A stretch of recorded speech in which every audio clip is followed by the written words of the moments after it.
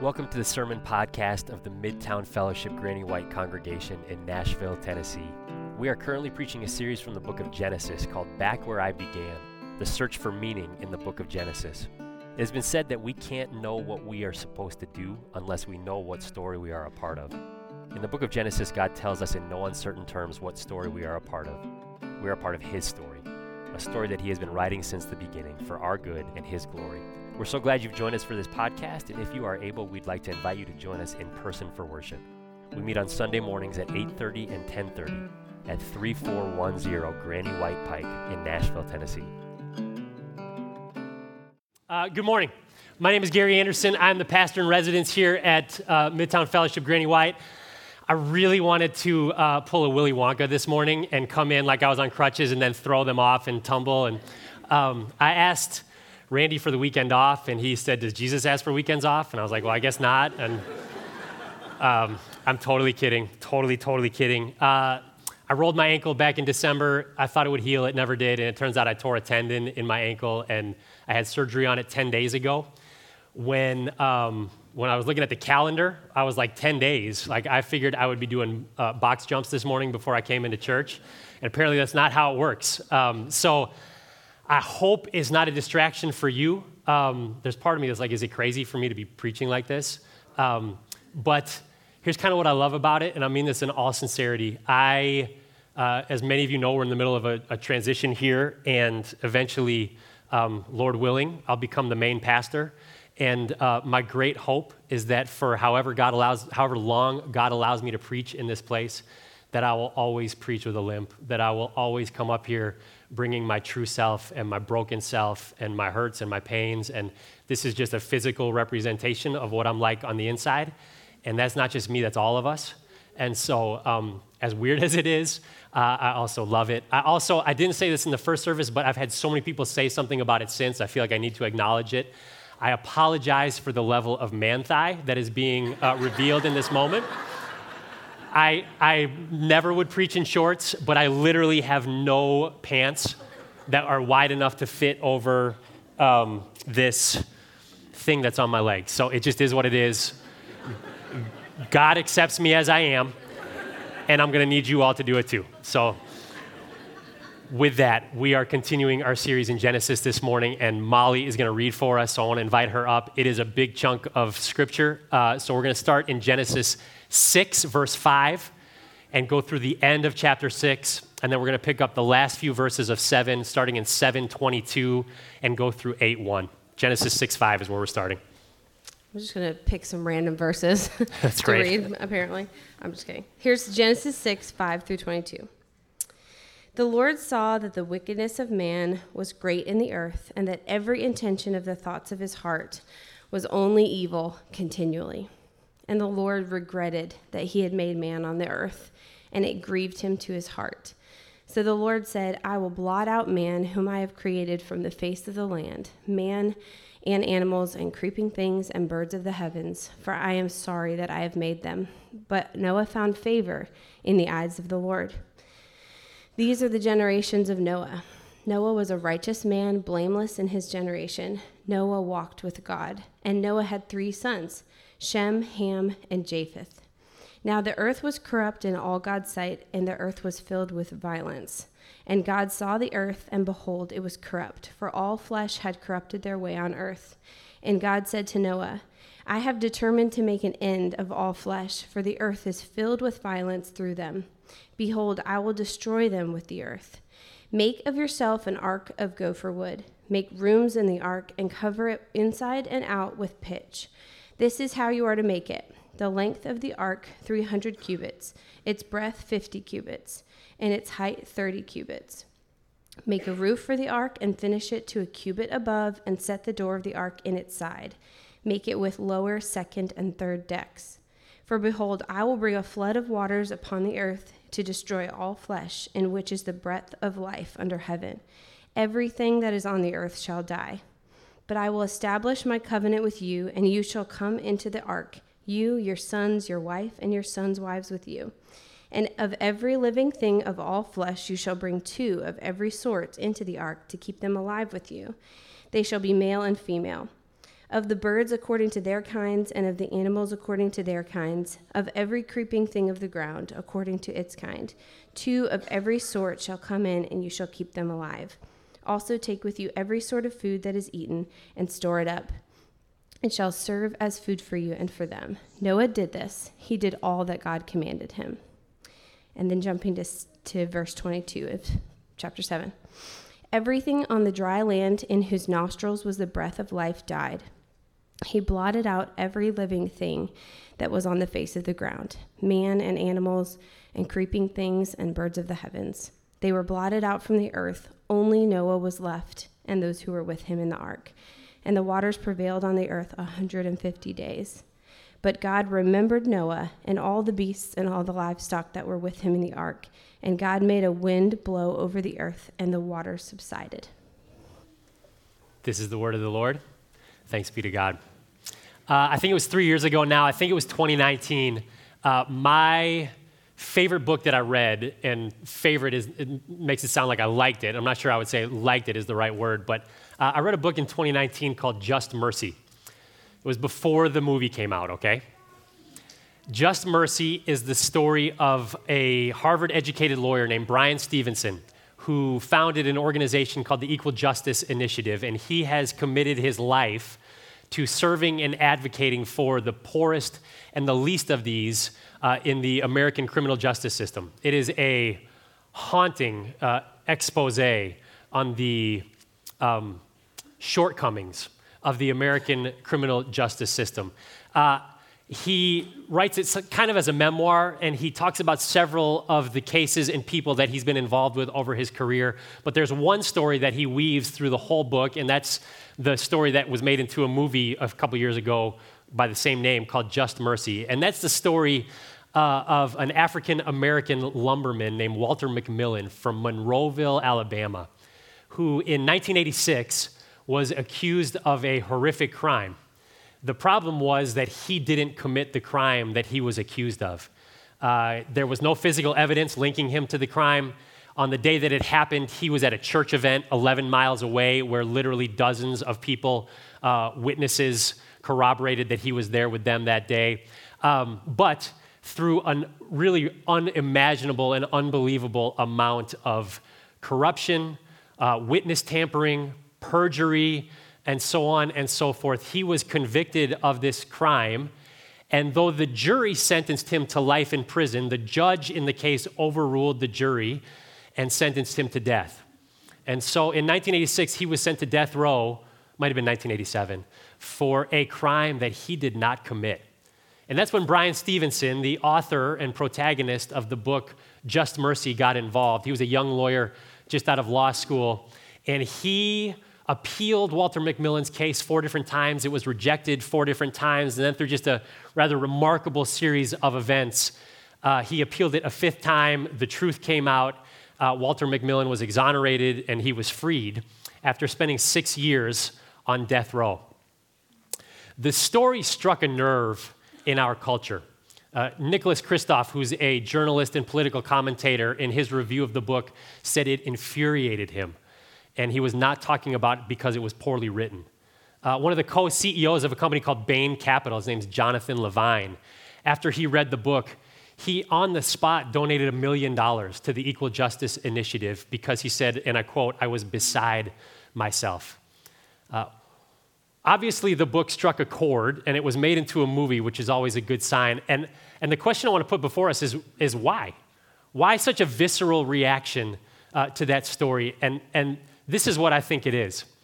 It is because we live in a culture that highly values the idea of being a meritocracy. We are actually kind of inundated day in and day out with the idea of you are rewarded for doing good things and you are punished for doing bad things. And that is really very central to the way a particularly Western culture and our culture today here in the States views the world. Now, it doesn't always happen that way, and we recognize that, but there is something deep inside of us that wants fairness. There is something deep inside of us that likes the idea of a meritocracy because we want good people to be rewarded for good things, and we want bad people to be punished for doing bad things. And we expect if we get the good grades and have the right GPA and have the right extracurricular activities, that we should get into the school, right? If we have the right skills and we practice hard and work hard in the off season, we should make the team. If we have the right experience on our resume and the right credentials and we're educated in the right place, we should get the job. That's how a meritocracy works. And we have a really hard time when it breaks down. And we can think about our own experiences to illustrate that. It's like, it is one thing to get passed over for the promotion. It is another thing to get passed over for the promotion for someone who's been at the company less time than you have, didn't go to as good of a school as you have, and you don't think is as good at their job as you are. That's a different deal, right? It's one thing to not make the team. It's another thing for someone else to make the team who you think is not as good a player as you are. It's one thing to not get into the college. It's another thing to not get into the college and your classmate does, who has a lower GPA and you're pretty sure cheated on their ACTs. We want people to get what they deserve. We want people to get what they deserve, and when they don't, it can be very unsettling for us.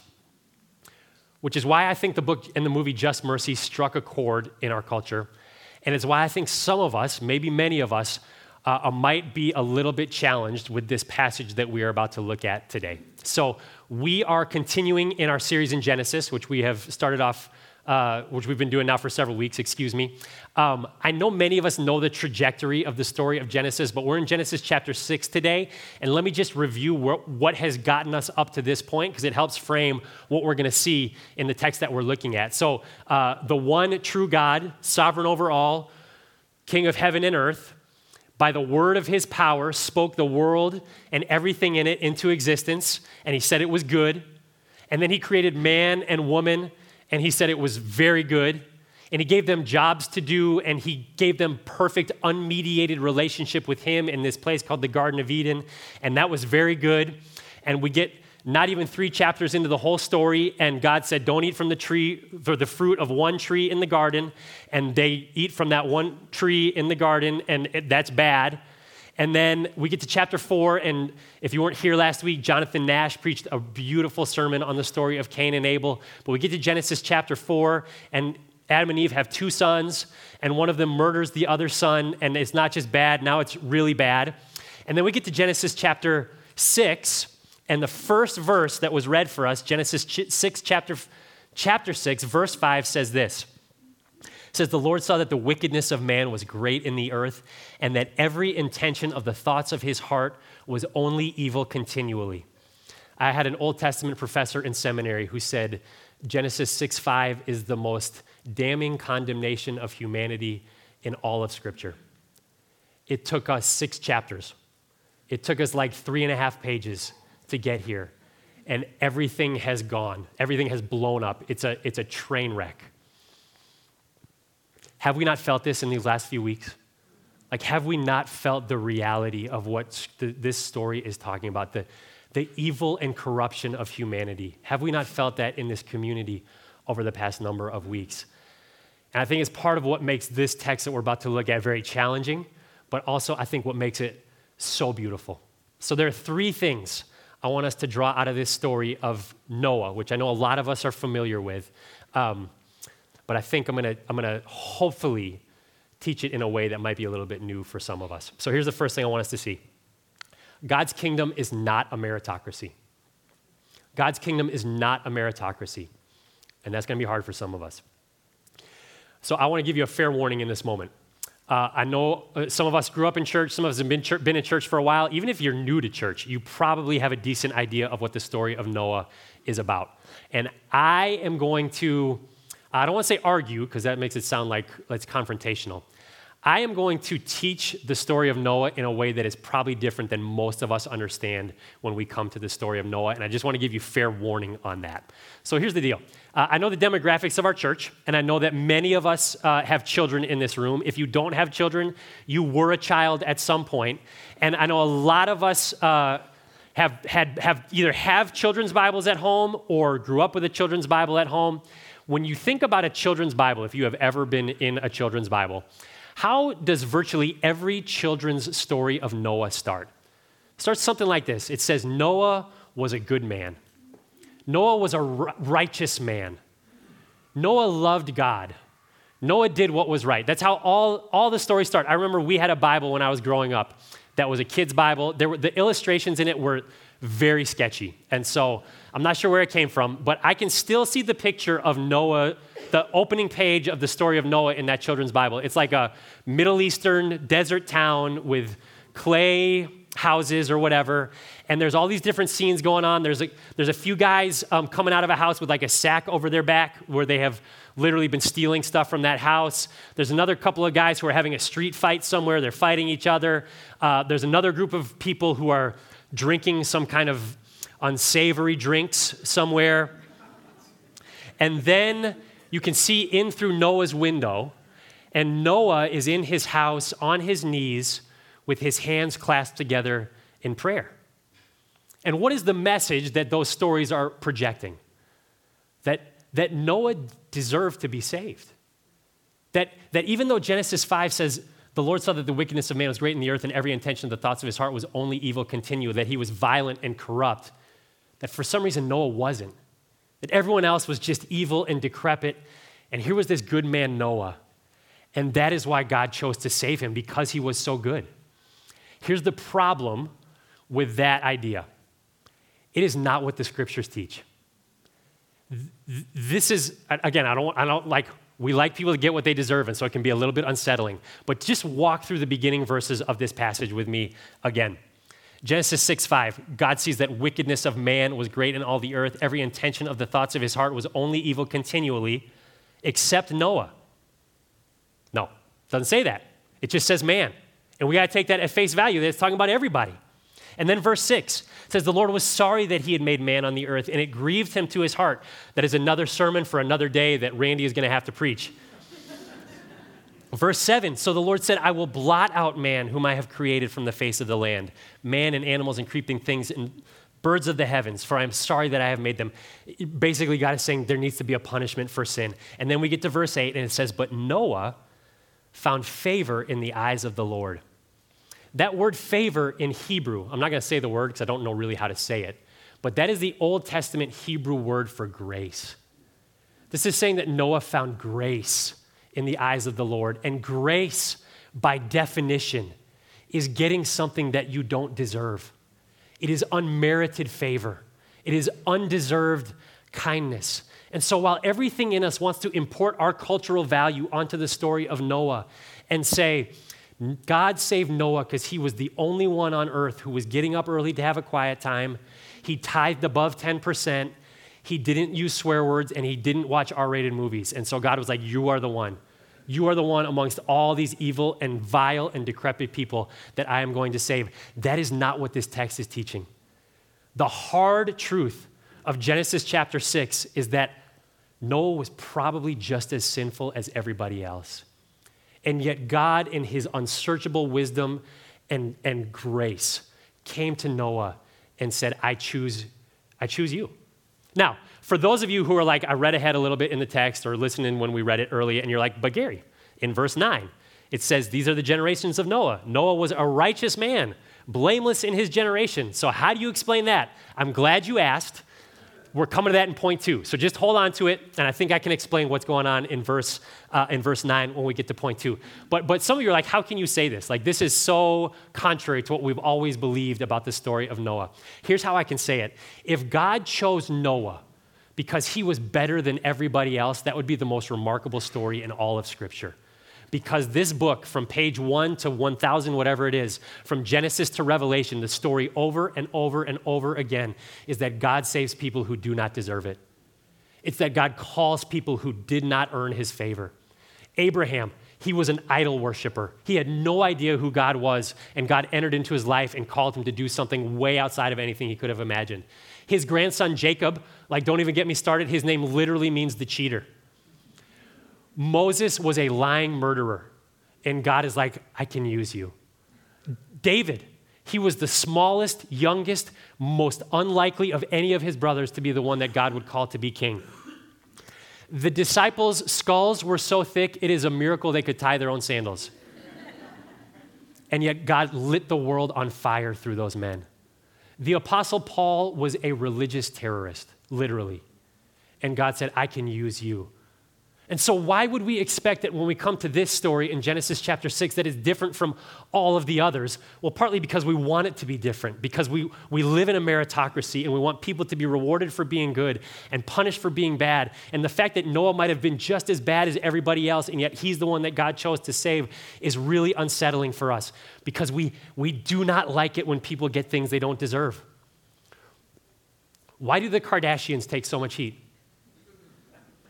Someone's like, did the pastor in residence just bring the Kardashians into a sermon?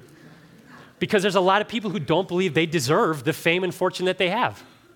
And I mean, come on, do they? Like, really? Why does every president, since we've had a president, take so much heat? Because at any given time, half of this country doesn't believe they deserve to be in the position that they're in. I'm thinking of the sales manager when I was back in the business world that I had the hardest time with. And at the heart of it, it was because I didn't believe that he deserved to be in the position that he's in. Some of you right now are like, maybe this dude up front doesn't deserve to be in the position that he's in. And we'll see about that. Grace, by its nature, is offensive.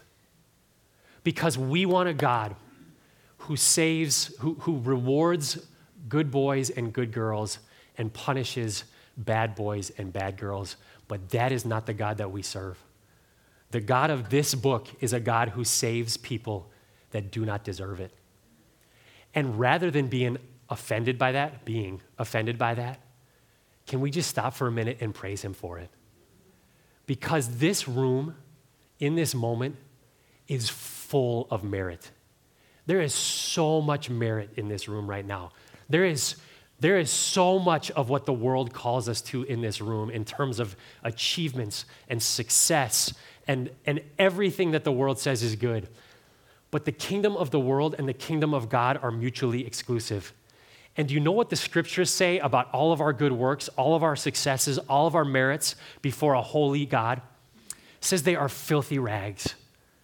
There's not a one of us in here who is good enough to earn God's favor or his blessing or his salvation. And so rather than being bothered by this, can we praise him for it?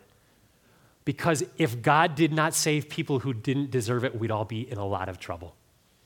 God's kingdom is not a meritocracy. Okay, that's the first thing. Second thing is this. We have just one job. We have just one job, and that is what we see here in this text with Noah. So now we're going to circle back to verse 9. And this is why kind of the traditional understanding of the story of Noah is that he was the good guy, and that's why God saved him. Because it says right here, verse 9, Noah was a righteous man, blameless in his generation. Noah walked with God. Okay, I think I can help us understand what is going on here. Who do we believe wrote the book of Genesis? Moses, very good. Someone in the first service said Noah, and I was like, oh, that would actually make a lot of sense for what we're reading here in this text. We believe that Moses wrote the first 5 books of the Bible. It's called the Pentateuch. And we believe that Moses wrote those first 5 books of the Bible after the Israelites had been liberated from Egypt, before they got to the promised land 40 years later, as they were wandering in the wilderness. Sometime during those 40 years, we believe that Moses wrote these first 5 books of the Bible. That is very important for how we interpret what we read in the first 5 books of the Bible, particularly this story that we are looking at right now, because what that means is Genesis chapter 6 is not a chronological telling of the story of Noah. It is not in real time, here is what is happening.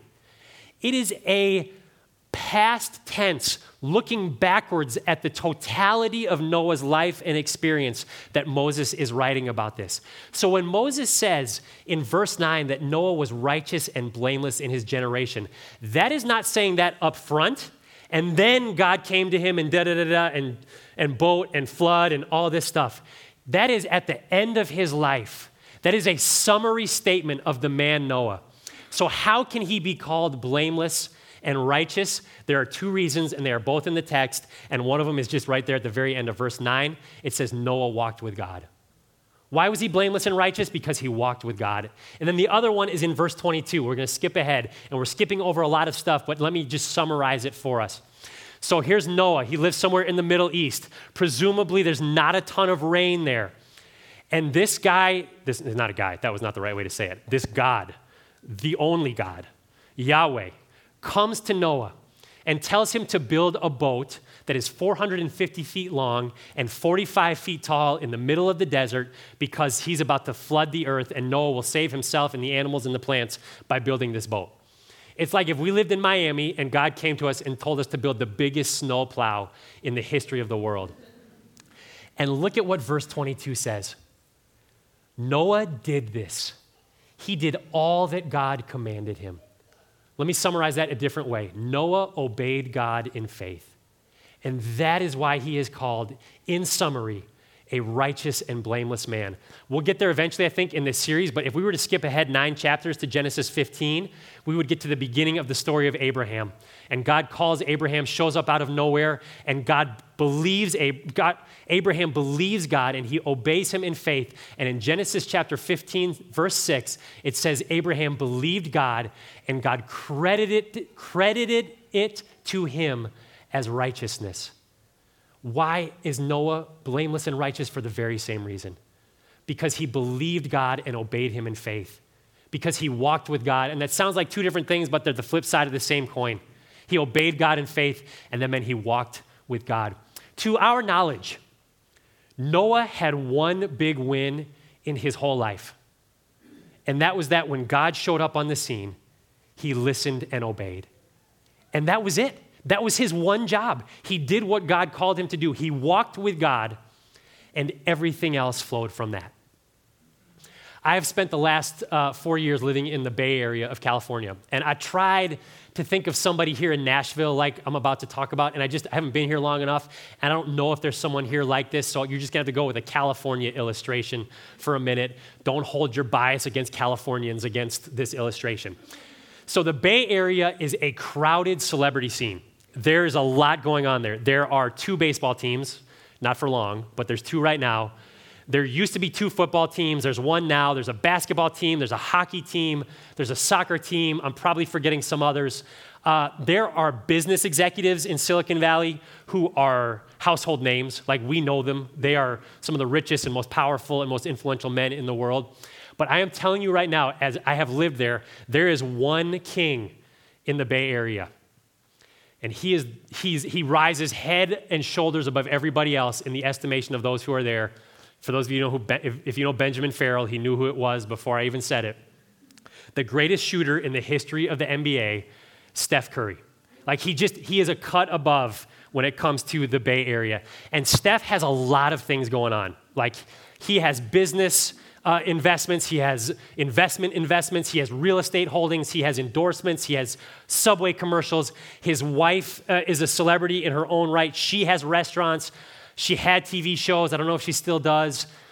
But all of that flows from just one thing. At the end of the day, Steph Curry has one job, and that is to get buckets. That's it. And now he needs to win basketball games, and those kind of go hand in hand. But even if he didn't win basketball games, if he just continues to get buckets, all of those other things in his life are completely dependent on that. No basketball for Steph, their lives look very, very different. He has when he wakes up in the morning, there is one focus: be the best basketball player I can be. When he eats, it's like, how does this make me the best basketball player? When he goes places, how does this help me be better at basketball? When he goes to sleep at night, he should be thinking about, how do I be the best basketball player I can be? That is his one job and one focus. And the same thing is true in our lives. We have one job, and it was Noah's one job, and that is to walk with God. That is it. Like, it is very easy for us in this place, in this time, in this culture, in this community, to get very distracted. It is very easy to get confused. It is very easy for our priorities to get knocked out of whack and for us to be not sure about what we really should be focusing on, what we really should be spending our time on. But I'm here to tell you, because it's the message of this text and it's the message of, I'm telling you, the rest of God's word, we have one job in life, and that is to walk with God. You want to be a better spouse? Walk with God. You want to be a better parent? Walk with God. You want to be a better employee or a better boss or a better leader or a better manager? Walk with God. You want more joy and less frustration? You want more hope and less disappointment? You want more light and less dark in your life? Walk with God. And here's the thing. Can we keep it real with each other for a minute? Wow, all right, maybe not. That was a moment someone could say yes. We kind of stink at it. We will spend inordinate amounts of our time, our money, our resources on our hobbies. We will bend over backwards for golf, for skiing, for travel, for our kids' sports. And I'm not saying any of those things are bad at all. But we will pour into them. And we will go days and weeks and months without ever even opening our Bibles. And this is not like a shame session because I am right there with every one of you all. But we have one job, and that is to walk with God. And can I share with you what I think might be the most terrifying thing about our short time here on this earth?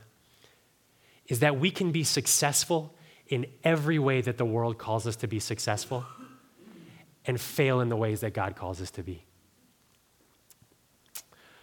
In these last number of weeks, a lot of us have had our priorities rearranged. After what happened at the Covenant School, I think it's like 4 weeks ago now, that was a gut check for a lot of us, was it not? It was amazing how that has, in my own life, made me think about a lot of the stuff that I used to think was really important, all of a sudden doesn't feel so important anymore. And a lot of the stuff that I wasn't really focusing on, all of a sudden feels a lot more important than it used to. I'm telling you, I have never been more patient with my kids in my entire life than I was in those few days after that happened. But here's the thing, and as we sit here a month later, it feels like that's starting to fade. And it feels like it's starting to get back to normal life. And that gets further in the rear view. And that reordering of our priorities, that reordering of our what do I care about, it's starting to slide back to the old ways, and I'm just pleading with you this morning, don't let it. That is in the midst of a horrific, unconscionable event, that is a kindness of God that he would use something like that to shake us out of our malaise and out of our running after things that God is like, they cannot give you what I can give you. And it's why we need each other. It's why we need to gather like this. It's why we need to be in small groups and do life with each other. Because when I am on my own, I get really distracted really easily. And it is really easy for me to start looking at things that do not give life, that are not walking with God, and start to elevate them and say, oh, these are the things I need to run after. And I need you in my life to call me out on that. I need you to help me see that the things that I am prioritizing are not the things that I should prioritize. Like, I need you to be like, you don't need another pair of Jordans, even though I feel like I do. We have one job. It was Noah's one win in his whole life that we know of, is that when God came into it, he obeyed in faith and he walked with God. And the call is the same for you and I. Above everything else, above all else, when we wake up in the morning, when we go to bed at night, when we go throughout our day, we should be aiming at what does it look like to walk with God. Okay, so God's kingdom is not a meritocracy. We have one job, and that's to walk with God. And then the last thing is this: God will take care of the rest. Walk with God, and God will take care of the rest. So we're going to skip ahead to the last few verses that we read in this passage, starting in Genesis 7, verse 22. And look, obviously a lot has happened, flood, all of that stuff, judgment for sin. There are many sermons that can be preached out of this text, but I just want to bring us to the upshot at the end. It says, everything on the dry land in whose nostrils was the breath of life died.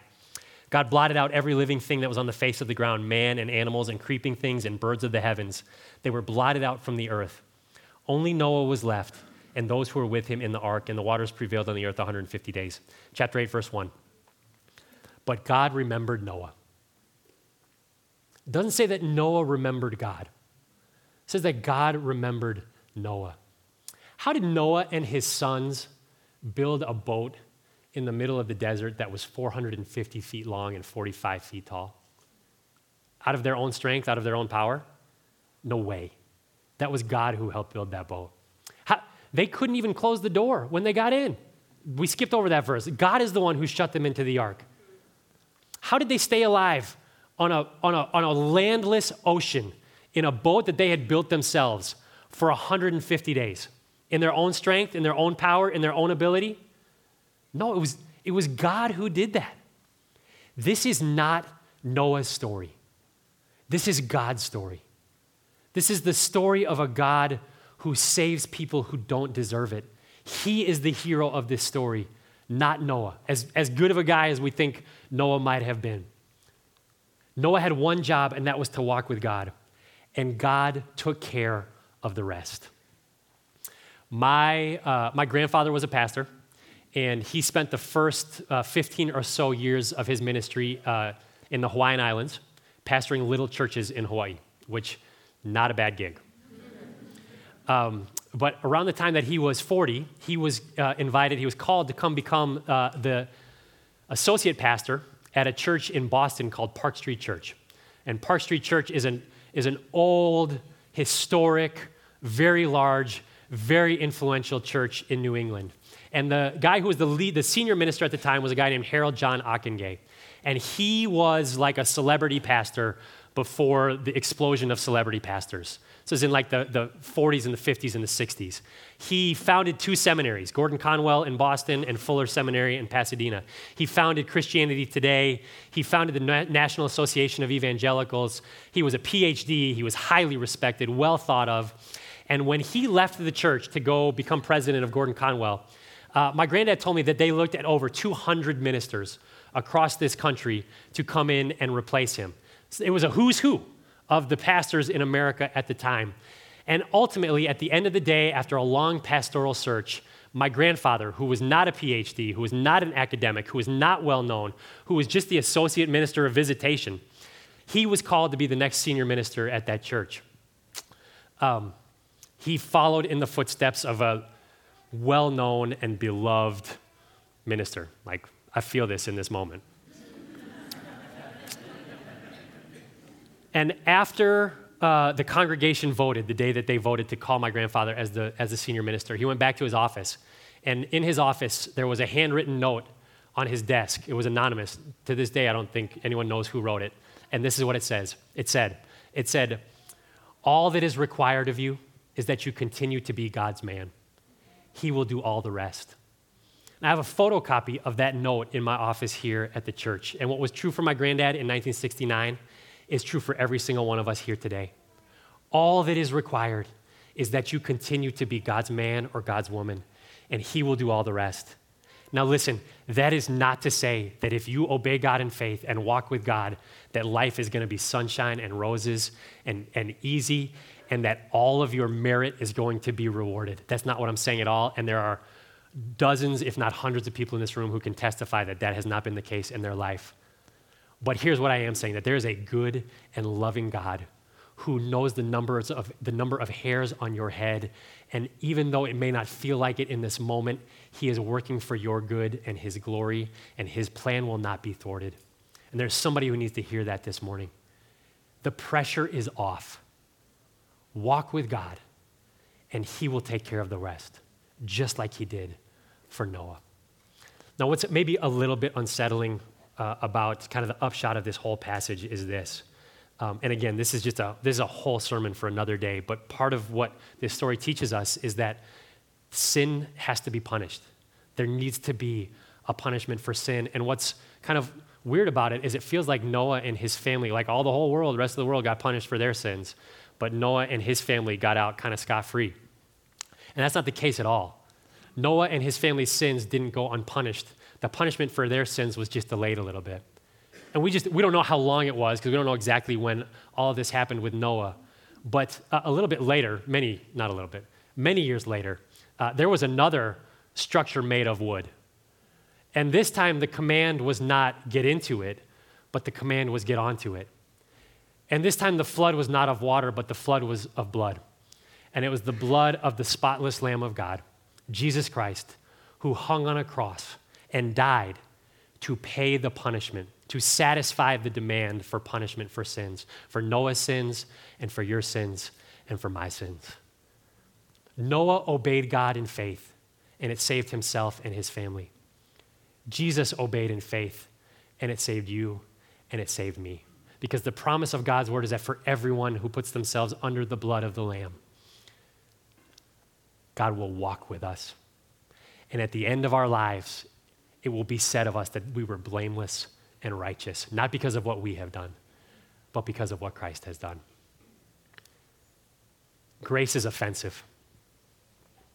Unmerited favor, undeserved kindness, just mercy.